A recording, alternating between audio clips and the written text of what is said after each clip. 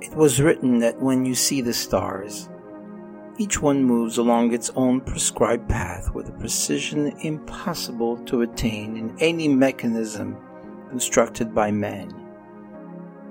You see, when you see a seed grow, even after a definite plan into a tree, or a baby develop into a self-directive human individuality, can you believe or even say that this is the result of a haphazard happening? That would seem so ludicrous. Such belief is beyond comprehension. It doesn't even make any sense.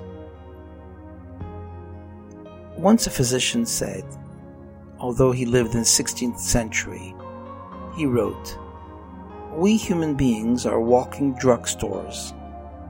In the human being there is a present and an invisible physician who produces, prescribes, dispenses, and administers suitable remedies as occasion demands.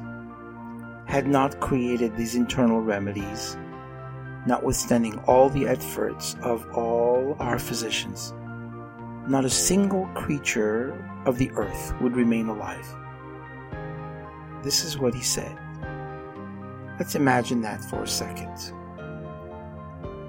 This physician knew the truth, and he understood that, even though it was in the 16th century. Many of our great scientists understand that. You should know that.